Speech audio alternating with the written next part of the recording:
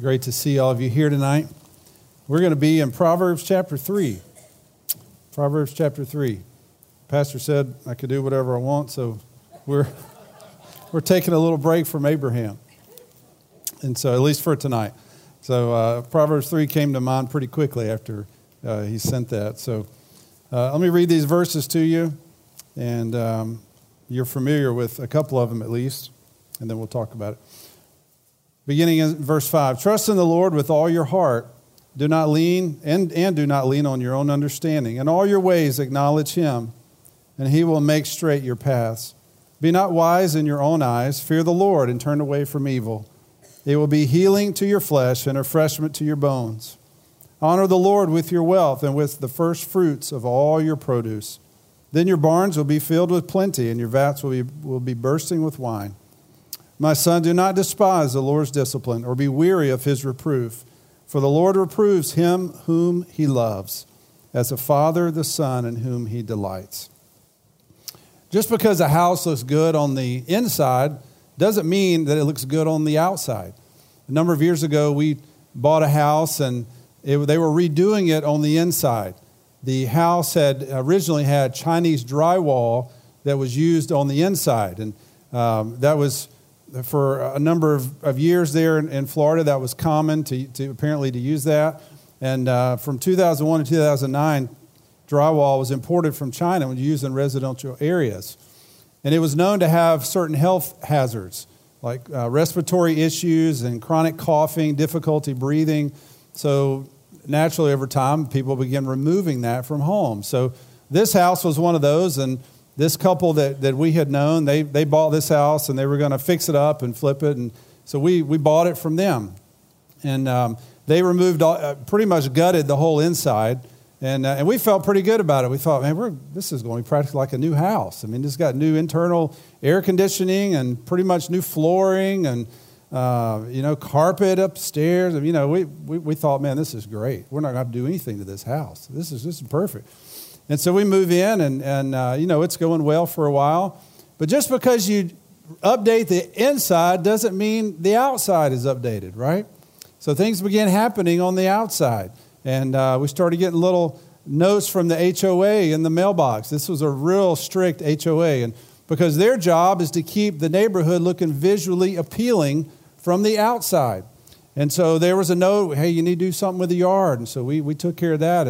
And hey, you need to pressure wash your driveway. And so we did that. And then we had stucco that was cracked, and the builder fixed that. And over time, the outside began to catch up on the inside, or catch up with the inside. But just because a house looked good on the inside, it doesn't equal a total renovation. And you probably watched Fixer Upper with Chip and Joanna Gaines, and if you've noticed, you pay attention to what they do. The inside looks really good, but they also give attention to the outside. They may resod the yard. They do redo the landscaping. They paint the house. They add some curb appeal so that the house will be nice for the couple and perhaps eventually have a nice resale one day. The outside of the home needs to match the quality of the inside. And when it comes to the Christian life, when God changes us on the inside, there should be some outside differences because of that interchange. There should be manifestation on the outside that, man, something has changed about this person. Something's changed about this lady. And there should be differences in us. So tonight I want to talk about a total makeover. Okay, a total makeover in the Christian life. What does that look like? And you could probably list a number of things, but just from Proverbs chapter 3, I want to give you 3 things that we must do in order to reveal that we have experienced a total makeover. Now, originally, I wanted to do just Proverbs 3, 5, and 6 and keep it simple, and I was going to call it something like Back to the Basics and talk about trusting in God. And I began studying this and realizing this is in a larger context. You can't just pull verses 5 and 6 out, really, without looking at the larger context and doing justice to it. So we'll go all the way through verse 12. But this is just a simple Bible study. I'm just going to walk down, beginning in verse 5, and we'll just walk through these verses together. The book of Proverbs contains 800 proverbs. Most of them were written by Solomon. Now, you remember back in 1 Kings chapter 3, where Solomon asked for wisdom. Remember, he asked God, I need a discerning heart. I need an understanding mind to govern your people. And he said, these are a great people. And so God gave him wisdom. He became known as the wisest man who ever lived. And so God used him to write these 800 proverbs, well, most of these 800 proverbs. So a couple others wrote some as well. And so if we want to gain wisdom, we should pay attention to what Solomon says. So Solomon wanted his son to know that God is the ultimate source of wisdom. That's what he says in chapter 1 and verse 2. He said, to know wisdom and instruction, to understand words of insight. It begins with a proper view of God. Verse 7, the fear of the Lord is the beginning of knowledge, and fools despise wisdom and instruction. And in chapter 2 and verse 6, he says, for the Lord gives wisdom. From his mouth come knowledge and understanding. He's speaking to his son, and he's saying, son, you need to look to God for wisdom. He will be all that you need. He's the one that can fulfill you. And so he comes in now in chapter 3 and verse 5. And if you've been into church for any length of time, you know these verses really well. There's three commands in these verses, 5 through 12, at least three commands. So I've built my points based off of those. And the first one is trust. Verse 5, trust in the Lord with all your heart. Trust is used in the book of Psalms 52 times. It's used 18 times in the book of Proverbs.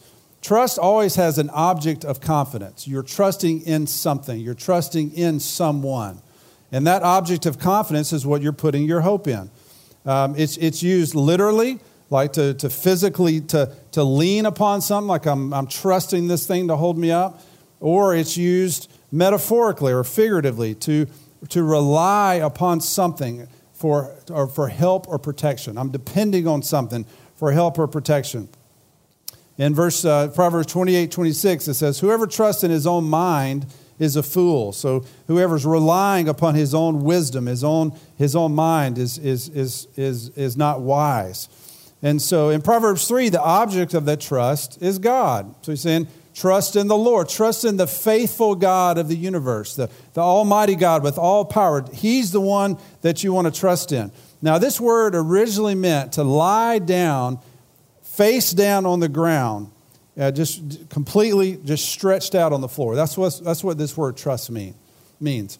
If I were to lay out just flat on the ground before my kids, I'm trusting that they're not going to jump on me, which they probably would. I'm trusting they're not going to tickle me or do something that's going to irritate me. That just means I'm trusting them. But that's what the word means. It means to lay down in front of someone, face down, just in a helpless position. You're saying, I'm at your mercy. I'm trusting you're not going to do anything that's going to hurt me. The word is used in Psalm 22, verse 9, and at the last part of verse 9, David wrote that psalm. He refers to when he was a helpless baby at his mother's breast. Just as a baby is dependent on the mother for everything, for food, for clothing, for baths, everything. He's saying, God, I trust in you. I'm completely dependent on you to take care of me. Trust in the Lord with all your heart. When we trust God, we're saying, God, I'll do my part, but I'm trusting you that you're going to hold up your end of this deal and you're going to provide for me.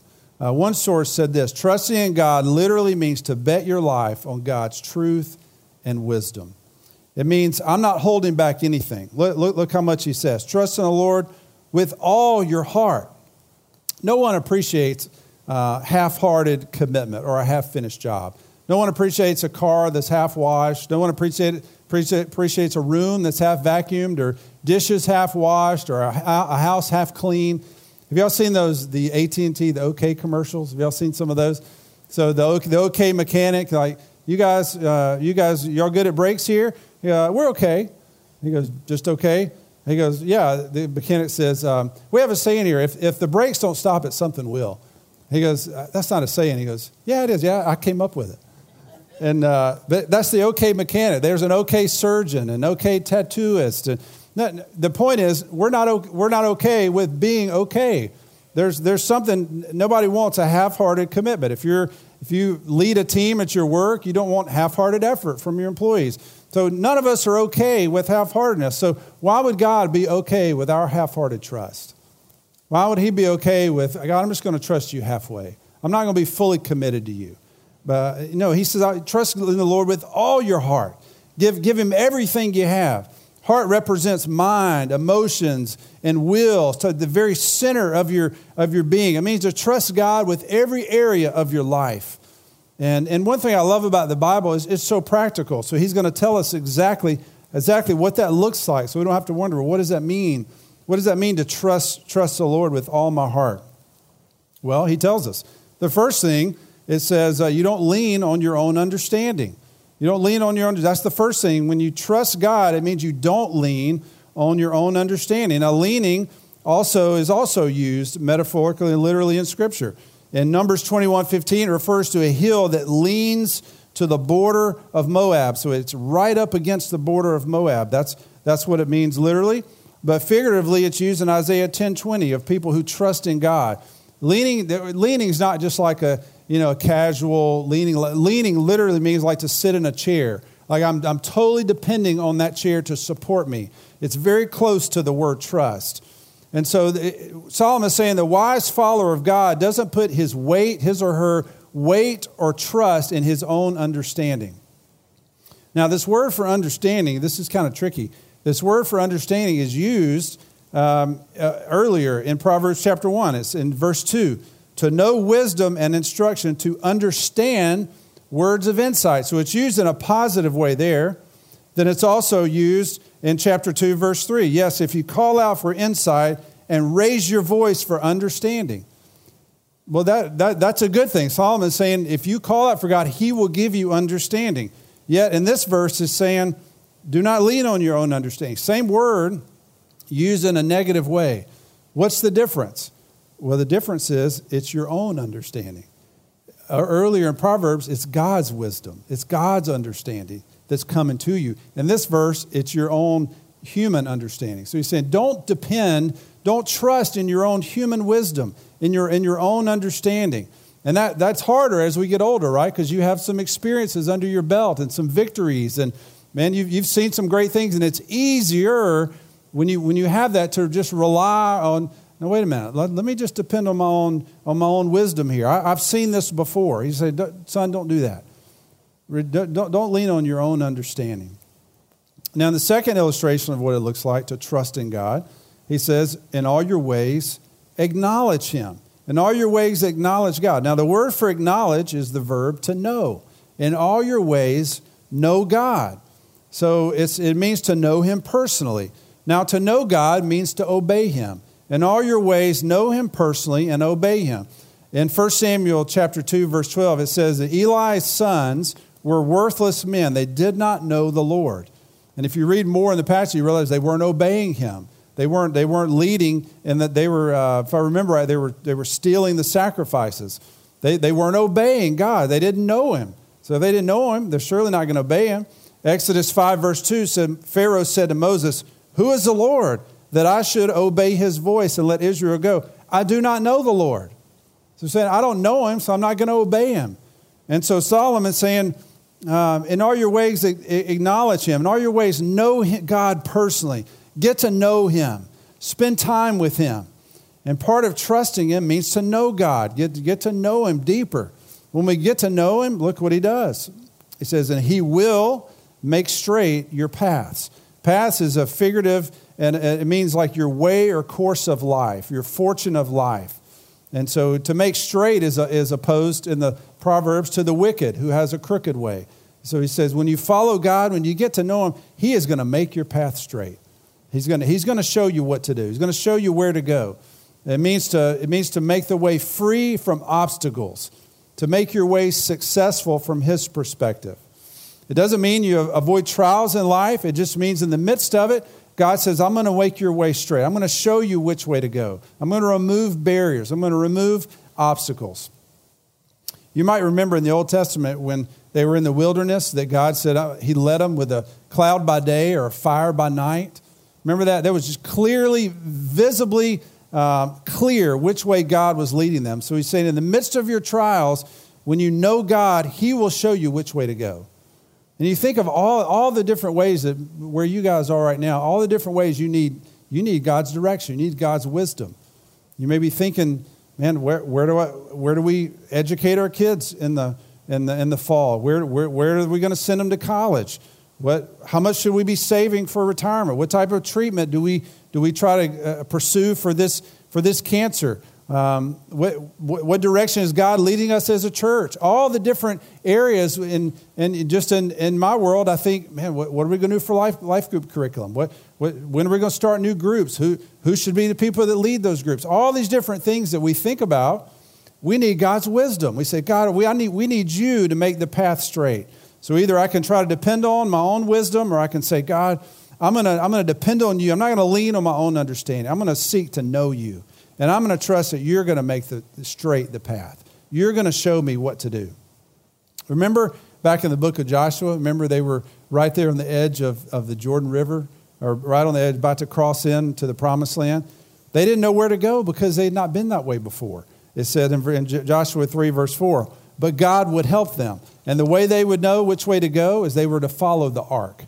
The presence of God would go before them, and he would show them, so they would know exactly where to go. And so Solomon is saying, son, there's going to be times in your life you don't know which way to go. But if you will stay close to God, if you will just seek to know him, then all of a sudden he will remove the obstacles and he will show you what to do. So to trust God means don't lean on your own understanding. It means acknowledge God. And then it means the third thing that it means to do is verse 7. Be not wise in your own eyes. Fear the Lord and turn away from evil. So Solomon is giving a negative, positive admonition here. So verse 8 is verse 8 that we'll read in a minute. That's what's going to happen if you do verse 7. Verse 8 is a natural consequence.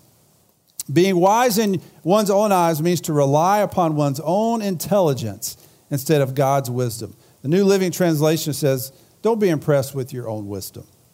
One writer put it this way, one's private vision of right and wrong must be submitted to God. So it's okay to be smart. You guys are incredibly smart. But in light of that, you say, okay, but I'm not going to trust in my own wisdom. I'm going to trust in God. I'm not going to be wise in my own eyes. I'm going to submit to God. Earlier, or before I get to that, then he says, fear the Lord and turn away from evil. It means depart. Fear the Lord and depart. Stay away from evil. Fear means to reverence or to honor. I have this appropriate, this accurate view of God. Earlier this week in my devotional time, I was reading about Hezekiah when he prayed to God. And he began praying. He said, "Oh Lord, the God of Israel, enthroned above the cherubim. You know, God, you are exalted. You are high and lifted up. You are God. You alone of all the kingdoms of the earth. You have made heaven and earth." And he's reminding us that God, you are the creator. You are exalted. You're not a man. You are God. And so fearing God means I'm going to remember who God is. I'm going to have a proper view of him. I'm not going to be wise in my own eyes. I'm going to have a great view of God. And when we do that, he says, and then turn away from evil. That's the natural consequence. Remember Joseph, when Potiphar's wife approached him, he said, "How could I do such a thing and sin against my God?" He had a proper view of God. He said, "God's holy. I can't do that." And that's what happens. So when we fear God, when we turn away from evil, then verse 8 is what happens. It will be healing to your flesh and refreshment to your bones. So that's the result of what happens when you fear God and turn away from evil. So God's blessing will be on the person's life or the church that trusts completely in God. Now, the term for flesh really is navel. That's what it means. It would be healing to your navel. So it's representative of the whole body. Although I did read where they said, well, perhaps that it was referring to an infant here that receives its nourishment from its mother that comes into its navel. So it is interesting. But when we obey God and we fear him, it will be healing to our whole bodies. And he says it will be refreshment. It will be like a drink to your bones. So the hardest part of our skeleton, our bodily frame will be refreshed when we seek to obey God. So the term refreshment really means to drink. It'll be a drink, down all the way down to your bones. There's something when we spend time with God, when we're obeying him, we're in fellowship with him, there is something so energizing and refreshing about being in the presence of God. That's what he's saying. When you obey God, when you trust him, man, it's like you are so refreshed. have you gone back to a high school reunion, and you see people that are walking with God and some that are not? And you can see a difference.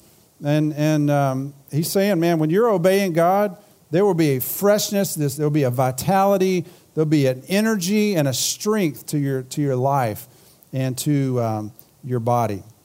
So the first thing we must do, I'm going to give you three things. The first thing we must do, if we're going to reveal to the world, man, I've had a total makeover. God has changed my life. First thing, real simple, is have total trust. Total trust. I've got total trust in God. Now, I'm not depending on myself. I'm not depending on my ability. I've got total trust in God. And I'm going to show you a picture of what total trust looks like, I hope. Do we have? Okay, we don't have a picture. Okay, I was going to show you a picture of a son jumping off into his father's arms. That's total trust, right? The son's saying, man, I'm if you don't catch me, Dad, I'm in trouble. And that's what it means to totally trust God. He's saying, if you don't catch me, I'm in trouble here. So you just lay yourself out and say, God, I'm at your mercy. You know who did that the best of all? Jesus did. Remember what Jesus said in John 6:38? For I have come down from heaven not to do my own will, but the will of him who sent me.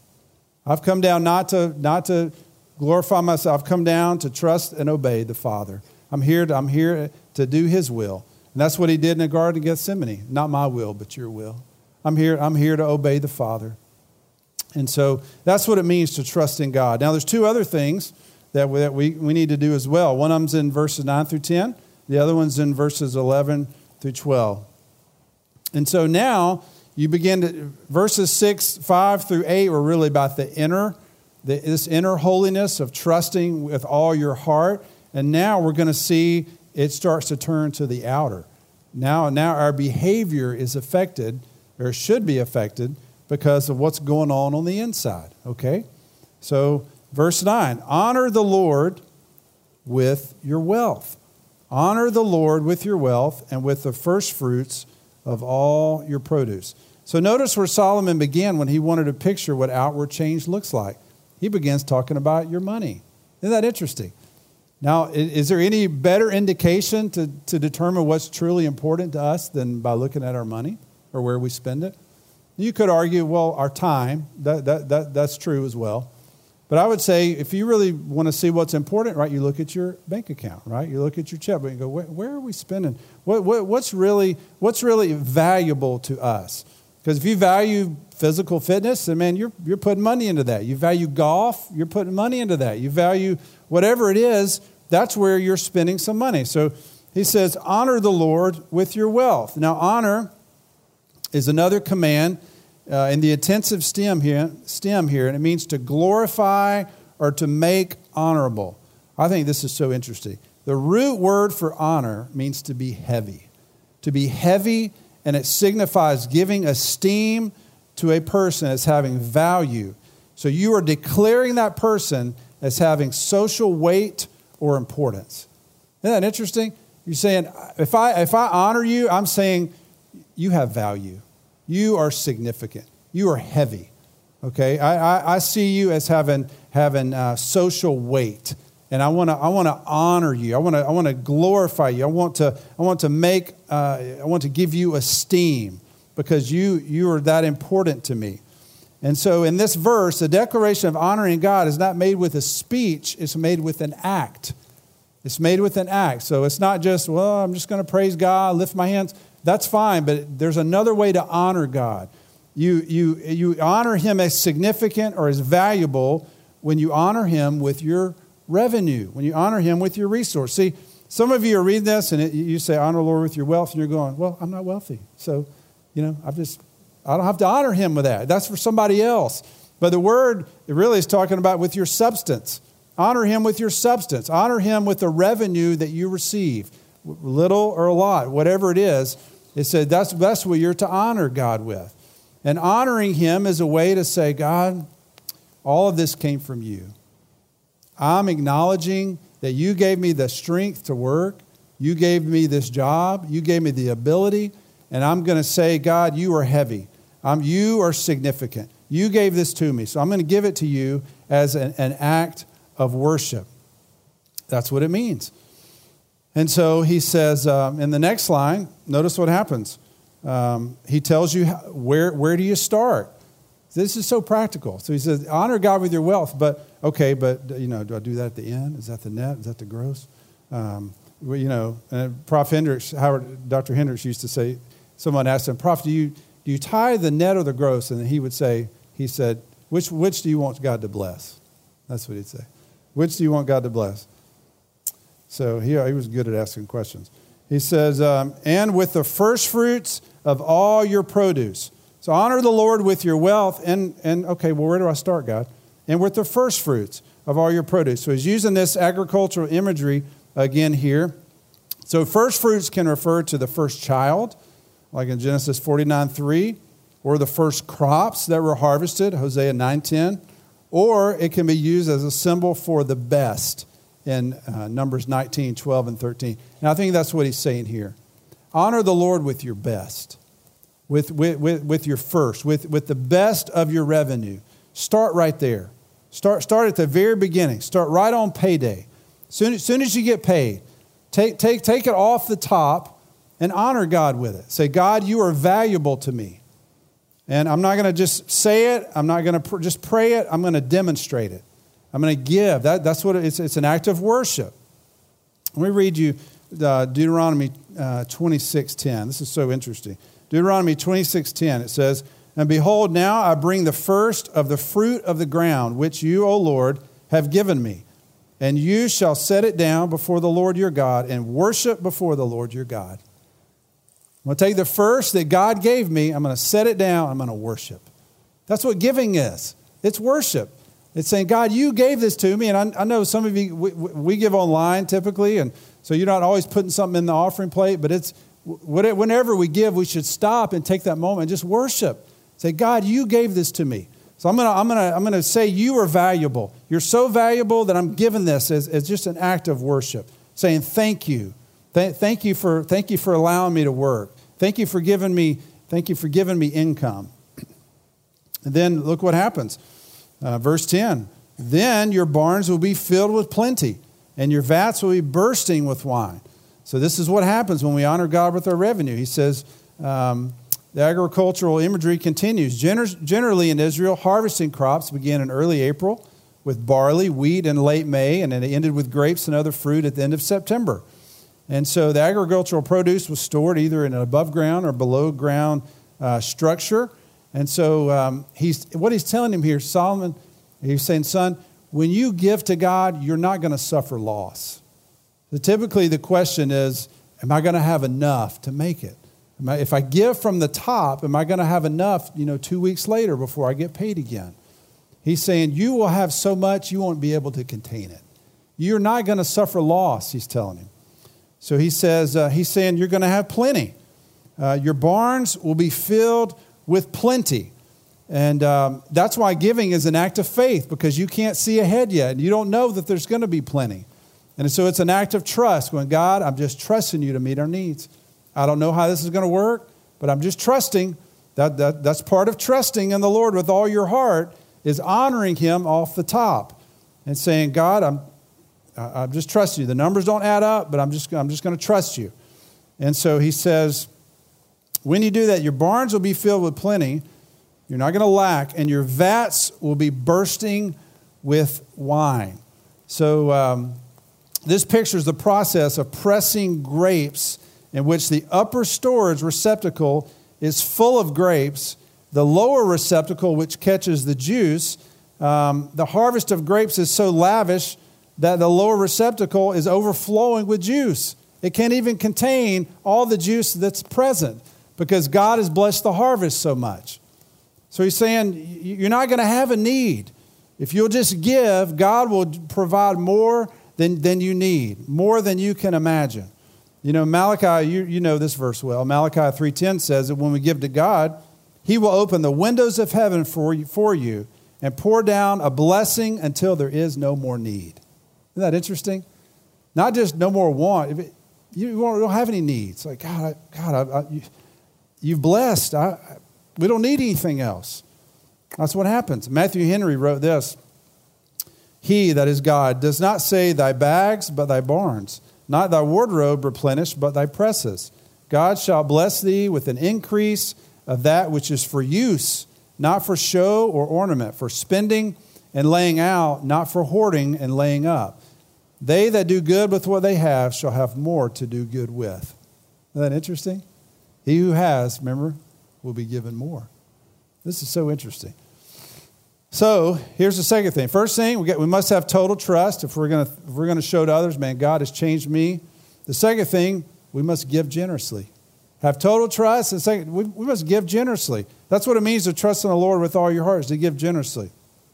And you don't have to be wealthy to give. You really don't. Let me give you an example of that. Several years ago, there was a family in our Sunday school class. This family, they were ministers with the Navigators. And the husband was a campus director at University of South Florida. Sharp, godly couple, 3 young children. And so Christmas was approaching. And we were struggling a little bit financially at the time. Well, they decided to give us a gift for Christmas.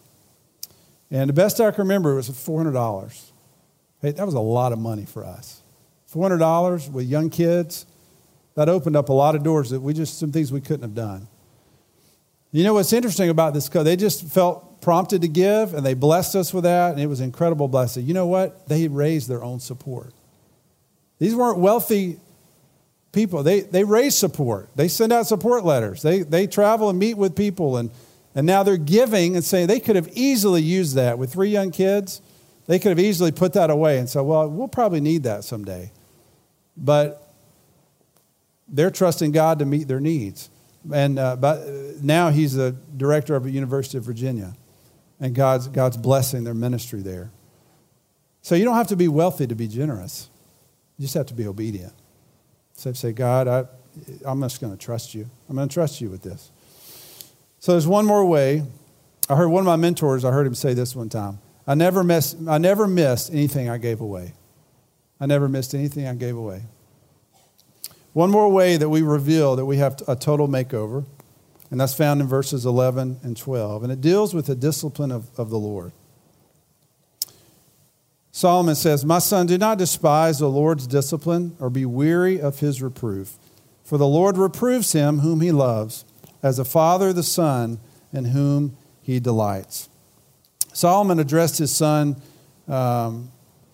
earlier. If you look up in verse 1, he's saying, my son, do not forget my teaching, but let your heart keep my commandments. So we think at that exhortation, that was when the child was young.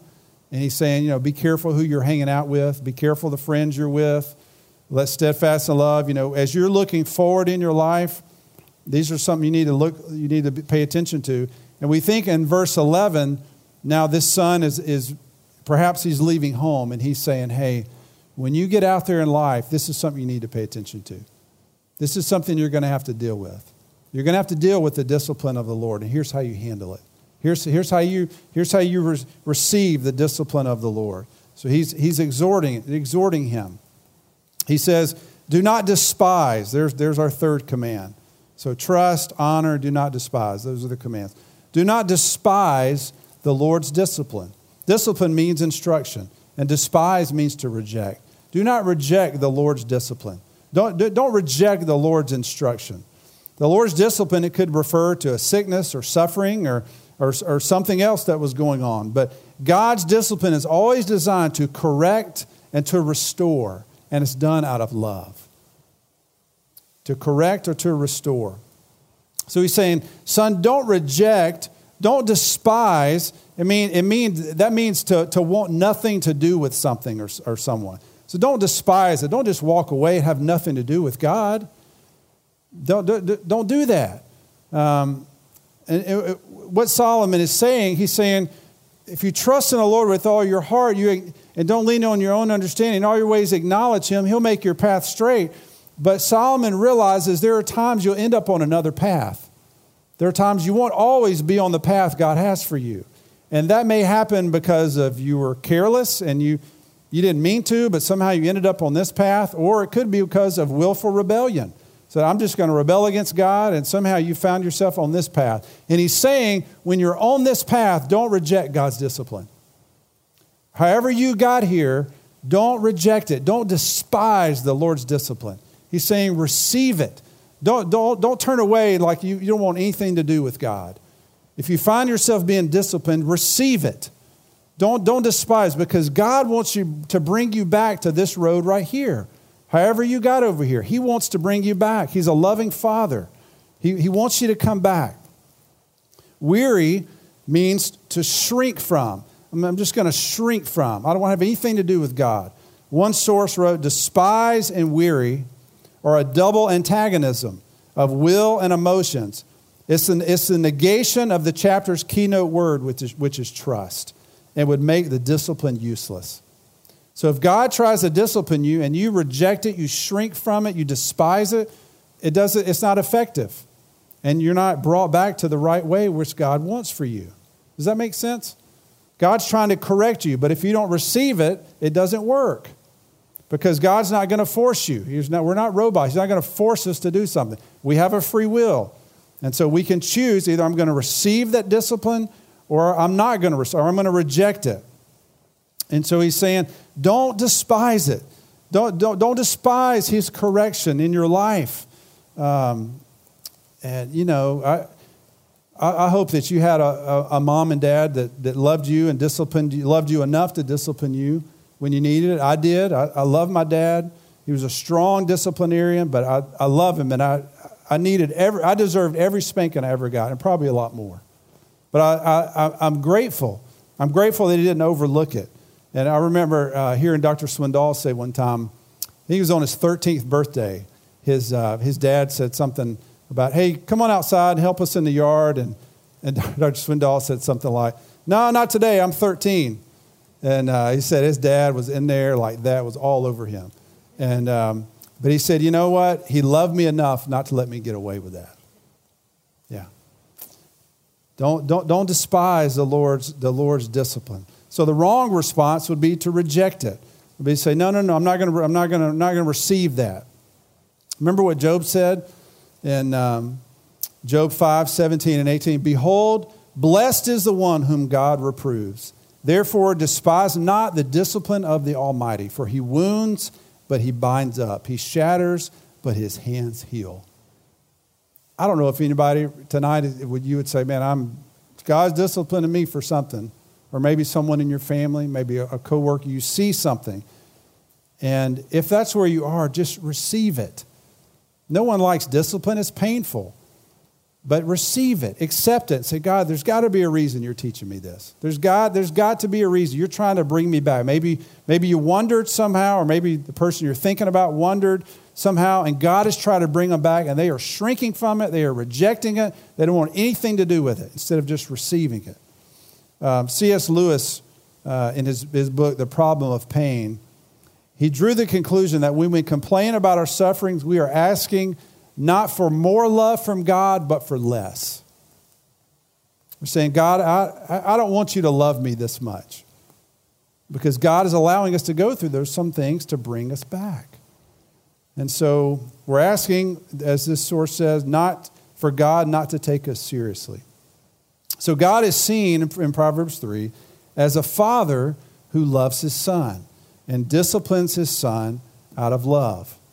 And so that's seen in this. That's why these verses are quoted in Hebrews 12. You read in Hebrews 12, the author wanted to comfort believers who were suffering. And so he quoted these verses to say God is like a father who's disciplining you.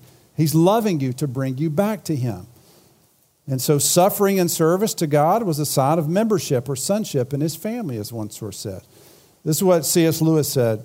God whispers to us in our pleasures, speaks to us in our conscience, but shouts in our pains. He shouts in our pains. There's something about suffering, there's something about pain that we hear God speaking and it gets our attention. And it's loud. Maybe for some of you, God's shouting tonight. You hear him shouting because you're going through something, physical, emotional.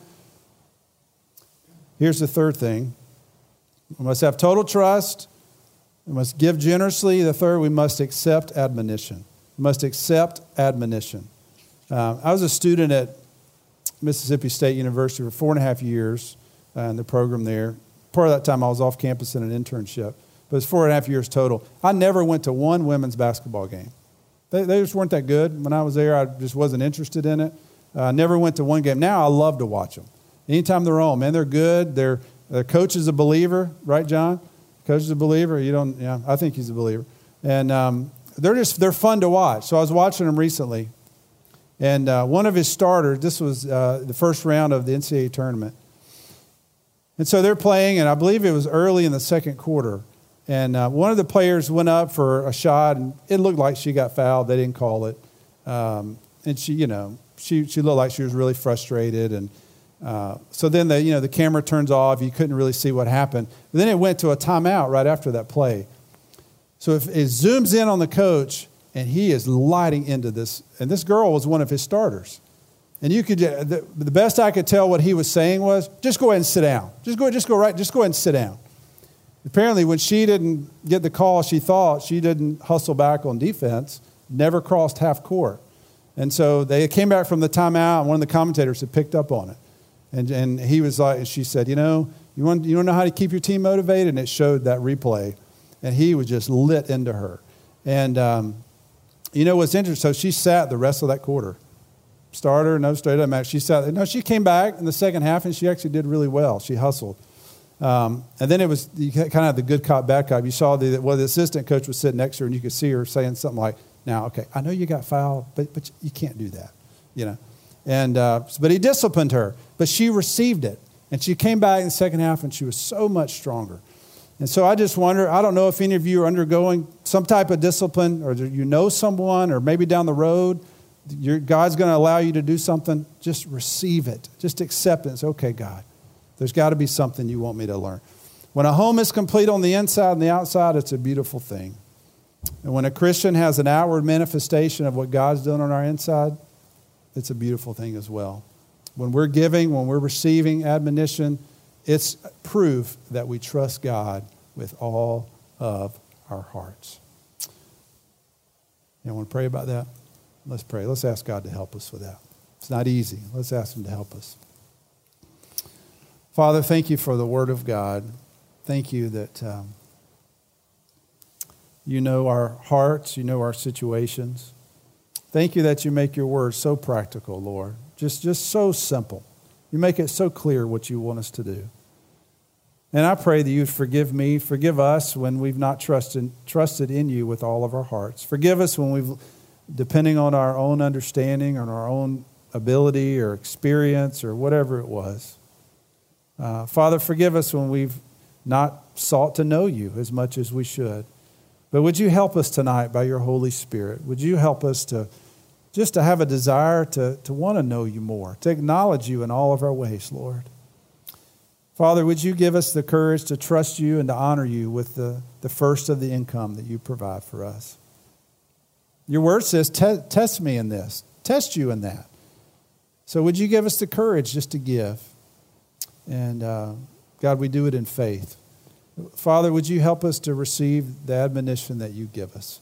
Help us to accept it. Help us not to reject it or to shrink from it, to despise it, but help us to receive when you're correcting us, Lord, so that we'll become more like Jesus Christ, the perfect Son of God. So I pray for my brothers and sisters tonight, Lord, that you would encourage them. You'd be the lifter of their heads tonight, that they'd walk out of here encouraged and more like Jesus Christ. We thank you for the time to have met together. In Jesus' name, amen.